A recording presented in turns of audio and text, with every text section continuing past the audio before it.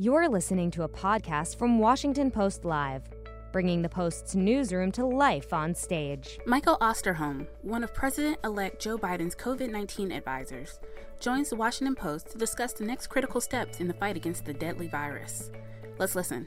Well, good morning and welcome to Washington Post Live. I'm Paige Winfield Cunningham, author of the Health 202 newsletter here at the Washington Post. And this morning, I'm pleased to welcome as my guest Dr. Michael Osterholm, an infectious disease expert at the University of Minnesota. And he's also on the advisory board that is advising President-elect Joe Biden on COVID-19 during the transition time. Welcome, Dr. Osterholm. Thank you very much. Good to be with you, Paige. I know you and I have been in touch throughout this pandemic, and I've really benefited from your insights. And I know we have a lot to get to this morning. But first, I want to ask you about an announcement we saw from Biden late last week saying that it is his plan to immediately distribute all vaccine doses instead of holding half of them back to ensure everyone who gets that first shot can get the second. Can you explain the reasoning behind this decision and why you think it might be a better approach here? Well, first of all, let me just be really clear here. I'm very honored to have been serving as an advisor on the advisory board to the president-elect and vice president-elect, but I surely don't speak for the transition team. But let me tell you what I see happening here is the transition team has been very clear about science will, in fact, rule the day for how these vaccines are used, when they're used, where, et cetera. And so let's first of all just clarify there is absolutely no deviation from the need for a second dose at the appropriate time. And they've made that very, very clear. So this is not like the situation in England where they have decided to postpone doses. That's been a rumor that's been out there that there is going to be some deviation from that. There is not. The science will, in fact, determine when vaccines are to be given. Second of all, is when the program was set up, there was literally a plan to hold every second dose until it is needed, as opposed to actually mixing, you might say, some of those second doses that could be given earlier as a first dose, and then allowing the increasing capacity in manufacturing to cover for the second dose and the new first doses. So what the Biden team has done, I think very wisely, has said, we don't need to hold all those second doses. At this point, we know that the capacity is going to increase, but we can plan for if there is some challenge to one lot, for example, where a sterility problem may come up or a manufacturing glitch, we can actually come up with a strategic reserve of that vaccine so that we can still meet the needs of second doses. So the truth of this whole situation is somewhere between the two extremes that people have been presenting, that in fact all doses will get released or that it'll just stay the same. And I think they have very wisely measured what we can surely expect vaccine delivery to be, take into account a possible glitch in manufacturing, and still have enough doses. So you're going to see more doses out there, but it won't be all of them.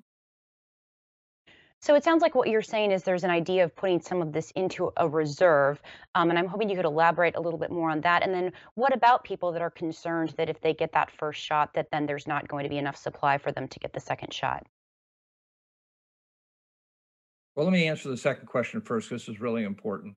The incoming administration is planning very carefully to make sure that that second shot is delivered on time. And so please, at this point, do not be concerned about that. I'm very confident that the plans cover that. Again, when I talk about holding back vaccine, the incoming administration, the transition team, has done a very, very careful review of what the manufacturing capacity is now, what it will be likely in 30 to 60 days, and how you plan then for both accommodating an increasing number of first doses as well as having enough vaccine as backup insurance, you might say, so that should a particular lot of the vaccine not come through at the scheduled time, that we can still cover the first and second dose situation. So I'm very confident that what they're talking about doing is exactly what I think is the best science. Get as much vaccine as you can out first doses, have your ability to make sure you can deliver on second doses, even if something should happen. We don't anticipate it to happen. But at the same time, don't hold all second doses and wait 3 to 4 weeks. So I think that's a a good plan that's based on good science, based on good numbers, and I'm very confident that it will yield ultimately the most protection for Americans as quickly as possible. I think there's also a lot of confusion on what the science says here. I've had people tell me that we don't have much protection at all after the first shot. Some people think we do. Can you lay out for us what we know of what the science says about that at this point? Well, I think it's been very clear from the information presented by NIH researchers, the FDA, the companies that are doing the work, that there is a protection that can occur very shortly after the first dose. It's a limited protection in terms of numbers. We don't have the data to support how long that protection might last after the first dose, and that the second dose with these two currently licensed vaccines, or I should say emergency use authorization approved vaccines, really does require that second dose to assure that there is the robust response that not just for long term, but even in the weeks following the first dose. So I think that, again, as you've heard from NIH officials, you've heard from the FDA officials, I think that the incoming administration is taking the science again. That's one of the things I've been really impressed on, and being part of this advisory board. Science will rule the day. And the best science data we say says you need these two doses. We've also, obviously, everyone's concerned about the ramp up of vaccines and the speed. It seems like there's been relative success in getting the vaccines shipped out, but then there's a lot of hang up in actually getting them administered, at the hospital level, at the health provider level. Where do you see the biggest problems here? Is it in sort of just the mechanics of getting the shots in people's arms? Is it that not enough people are coming? And also, I know this probably varies regionally. We have different things happening in different states. Well, let me kind of try to take this in parts because this is complicated. Um, First of all, I've been concerned about this for some time. As you know, I did a podcast in my weekly podcast over a month ago entitled "The Last Mile and the Last Inch," raising concerns that Operation Warp Speed has been a tremendous success from the standpoint of developing, researching, manufacturing, and getting these vaccines to the regulatory process. But it's like building that bridge over a 3-mile gorge that was a great bridge up until the last 100 feet, and then nothing was left for that, and the bridge kind of is a problem. What we saw happen was very little attention paid to how to deliver these vaccines and how to use them. And part of that was that there just wasn't support for what goes on at the local level by state and local health departments, which generally oversee the vast majority of immunizations that occur.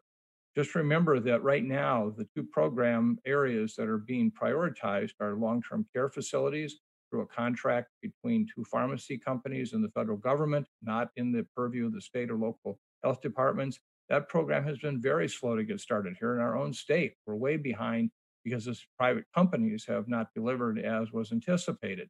The same thing in terms of healthcare facilities with the holidays, and on top of that, with the situation of the increased number of cases in many healthcare facilities around the country, where it's very stressful to try to get just medical care done, let alone immunizations. This has been relatively slow. This is the first 25 million people that need to get vaccinated. Now, those recommendations for vaccinating those two groups came from what we call the Advisory Committee on Immunization Practices from the CDC, general guidelines, not mandatory requirements. Some states have decided, well, you know what, we're going to actually go by age. We're going to look at those 65 years of age and older and include those. Remember, you only have a limited supply of vaccine. So, if you're going to, basically make that decision right now, then you're going to be taking it away from potentially long-term care facility residents or the people who work in our healthcare side of the house, which is very important to get them vaccine. So there is no easy answers here. Until you have more vaccine, which is coming, it's going to be a challenge. So I think what you're going to see, though, is as state and local health departments finally get resources. Remember, they've had no resources to do this. Only now is the money flowing from the recent passed bill to bring the first $3 billion out there to help state and local health departments oversee what needs to be done. Now, I will say that I also, again, I think the incoming administration gets this. They really understand this, like unlike the current administration's efforts. And what I'm also very pleased with is they're going to make available to states all the federal resources possible. And you've heard the president-elect talk about the National Guard or pharmacy programs, et cetera, but they'll do it in coordination and collaboration with the states. I've said this all of my career, like politics, all public health is local. How you deliver a vaccine in a county in California may be very different than how you deliver it here in Minnesota or how you deliver it in the state of New York. And public health agencies understand that. And so I think what you're going to see is as vaccine becomes available, a much smoother, still not always completely smooth, but smoother transition to making vaccine available to people who know when to get it, where to get it, how to get it, and why they should get it. Well, and you're right, this is so complicated. It has seemed like in theory this plan would work, right? The state health departments, public health departments were supposed to coordinate with the providers and then get the vaccine directed there. And yet we are seeing a lot of concern from providers that this isn't working very smoothly. In fact, the American Hospital Association sent a letter to HHS last week asking for more federal direction and communication to assist with the rollout. How do you think the Biden administration could respond to these particular concerns from hospitals? How might things look different in terms of the communication under the Biden administration compared to how things look now under Trump? Well, first of all, as more vaccine becomes available, that will surely help everyone and everything. Okay, that by far is a major, major challenge for healthcare facilities, even where they don't have enough vaccine, or they can't always anticipate exactly how many doses they'll get on what date. That all raises a challenge. The second thing, let me just point out that I've been in this business for 45 years. I've been involved with a number of major vaccination campaigns, including the 2009 influenza pandemic. And there has never been a campaign to vaccinate the US population, anything like this. Remember, one of the vaccines has particularly stringent requirements around temperature so that it can only be used up to 5 days after it's taken out of the freezer. And then once it's constituted, it has to be used within 6 hours.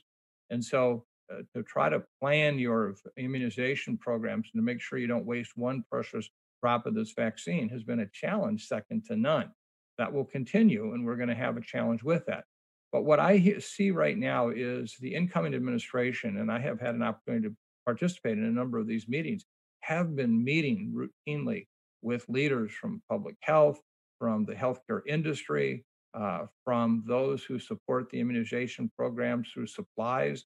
And there is a communication and an understanding of what the challenges are and what needs to be done, unlike anything I've seen before. So I am confident while there still are going to be challenges, make no mistake, this is not going to be a perfect rollout just by all the complicated issues involved here. But I think right now we're getting more and more people to be on the same delivery team with resources. And I think that's going to make a big difference. There's also been a conversation about, do you prioritize just getting shots in people's arms as quickly as possible versus making sure that people sort of wait their turn and get it when recommended? I know that New York Governor Andrew Cuomo was criticized. There were, hundreds of thousands of vaccine doses that went unused because of these eligibility rules. What's your take on that? What should we be focused on? Is it making sure people wait their turn in line or getting the shots to people? Well, I think this is one of those ones that, again, is just very complicated. Let me give you a case in point.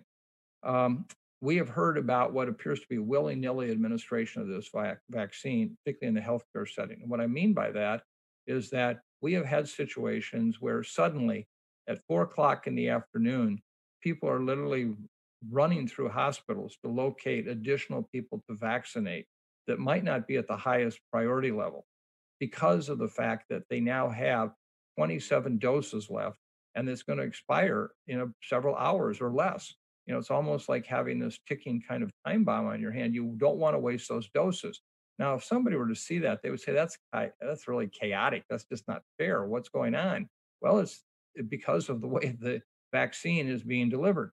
On the other hand, we've seen healthcare facilities prioritizing people who have very limited, if any, patient contact, people in the law offices of their institutions, et cetera.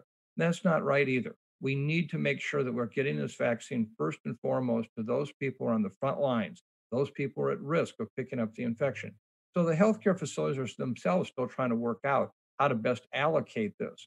I have called for healthcare facilities to vaccinate 7 days a week. We know many of them right now are vaccinating 5 days a week. No, this is a national priority. Vaccinate 7 days a week to get this vaccine out. Let's hold them accountable. So I think that is important. On the other hand, let me be really clear. There have been a number of healthcare facilities, hospitals, clinics, and so forth in this country who have done an amazing job in the face of real pressure of just having so many people in the hospital working these long hours to save patients. So I think you're going to see, even in the healthcare side, this problem begin to resolve more as we figure out how to get it done. This is the planning I wish had gone on months ago. It's the problem that this new incoming administration is going to inherit. But I do believe again, and this is just me calling balls and strikes. Anyone who knows me knows, I've served roles in the last 5 presidential administrations, and my job is not partisan. It's just called balls and strikes. And I do believe that this incoming administration gets it, and I think that there will be a much more coordinated and smoother effort to get this vaccine out as quickly as possible, starting on January 20th. There's, of course, a lot of questions about when we get the country to herd immunity, when we have enough people vaccinated so the virus isn't spreading so quickly.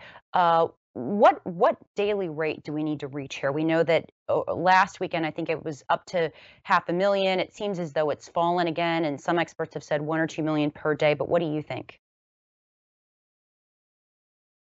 Well, if I had the power of a public health magic wand, I'd like to have about 8 billion people vaccinated by next weekend. Okay. This pandemic is extracting a terrible, terrible price around the world. We see it right here in this country. And I must tell you, I think our darkest days are still ahead of us potentially, both in terms of, I think we're going to continue to see case numbers go up. We now have what I call this adjusting baseline issue, where basically we now accept, having 220,000 cases a day, 3,000 deaths. That's not acceptable. And so we have to get this vaccine out as quickly as possible to as many people. One of the concerns I have, Paige, is that very little was done by the current administration to really understand what are people's fears about this vaccine? What are their hopes? We call this knowledge, attitudes, and beliefs. And we're already getting reports that 30 to 40% of healthcare workers are at this point taking a pass on the vaccine. Not saying that they're not going to get it, but they want to see more safety data. We've done a terrible job of trying to explain to the public and even our own healthcare providers what is Operation Warp Speed. What a terrible name. It makes it sound like somehow this vaccine was just roped through and without any real concern for safety. There were no safety steps at all shortened in this process. We've not understood, for example, why there may be communities out there, particularly in the Black community, that would have great hesitancy about a vaccine like this, that they think a political thumb may have been on the scale. I can tell you that the FDA on this issue with these vaccines did an outstanding job. The review was as critical and as comprehensive as you can imagine. I have great confidence in what they did, and the independent outside experts that were brought in to review this would tell you the same thing. But we've not done a good job. So one of the challenges we're going to have is not just having vaccine available, but making sure that we can get people to take the vaccine. I, for one, I've been here accused recently of not supporting the vaccine because I haven't gotten vaccinated yet. Well, I'm one of those people that my number hasn't come up yet. I'm not going to jump in front of the line. I can't wait for myself, my family, my friends, my colleagues to get vaccinated. We have to somehow translate that kind of excitement, that kind of trust into the general public and even our colleagues. And we've not done that yet.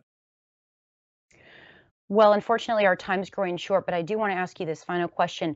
How long do you think all of this is going to take? And I realize there are a lot of unknowns and moving parts, but when would you advise Americans that life in the U.S. might start looking a little more normal? Well, there's that old line out here in the Midwest: you can take a horse to water, but you can't teach it to drink. We can make all the vaccine available possible. This incoming administration can do everything it possibly can. But in the end, it's going to be about Americans deciding that they're going to take the vaccine because they believe, one, the pandemic is real. Number two, it could be their life or the life of a loved one that they saved by getting the vaccine. And number three, that the safety issues, the concerns that they have, don't, we're already seeing on social media, such disinformation coming out. Please know that the entire campaign, the entire effort is being based on science. And I think that's the most important message. So depending on how that happens, Paige, it could be this summer, but it could be later if we don't are able to get people to get vaccine themselves. Well, unfortunately, we're out of time, so we'll have to leave things there. But it was a fascinating discussion. Thank you so much, Dr. Osterholm, for joining us today. Thank you. Thanks a lot. Get vaccinated. Please come back and join us here today at 2 p.m. Eastern, where my colleague Jonathan Capehart will be speaking with California Secretary of State Alex Padilla. Padilla will be replacing Vice President-elect Kamala Harris as Senator from California, and you won't want to miss that conversation. I'm Paige Winfield Cunningham, and thanks so much for watching. Thanks for listening. To hear more interviews from this series and other Washington Post Live programs, visit us at WashingtonPostLive.com.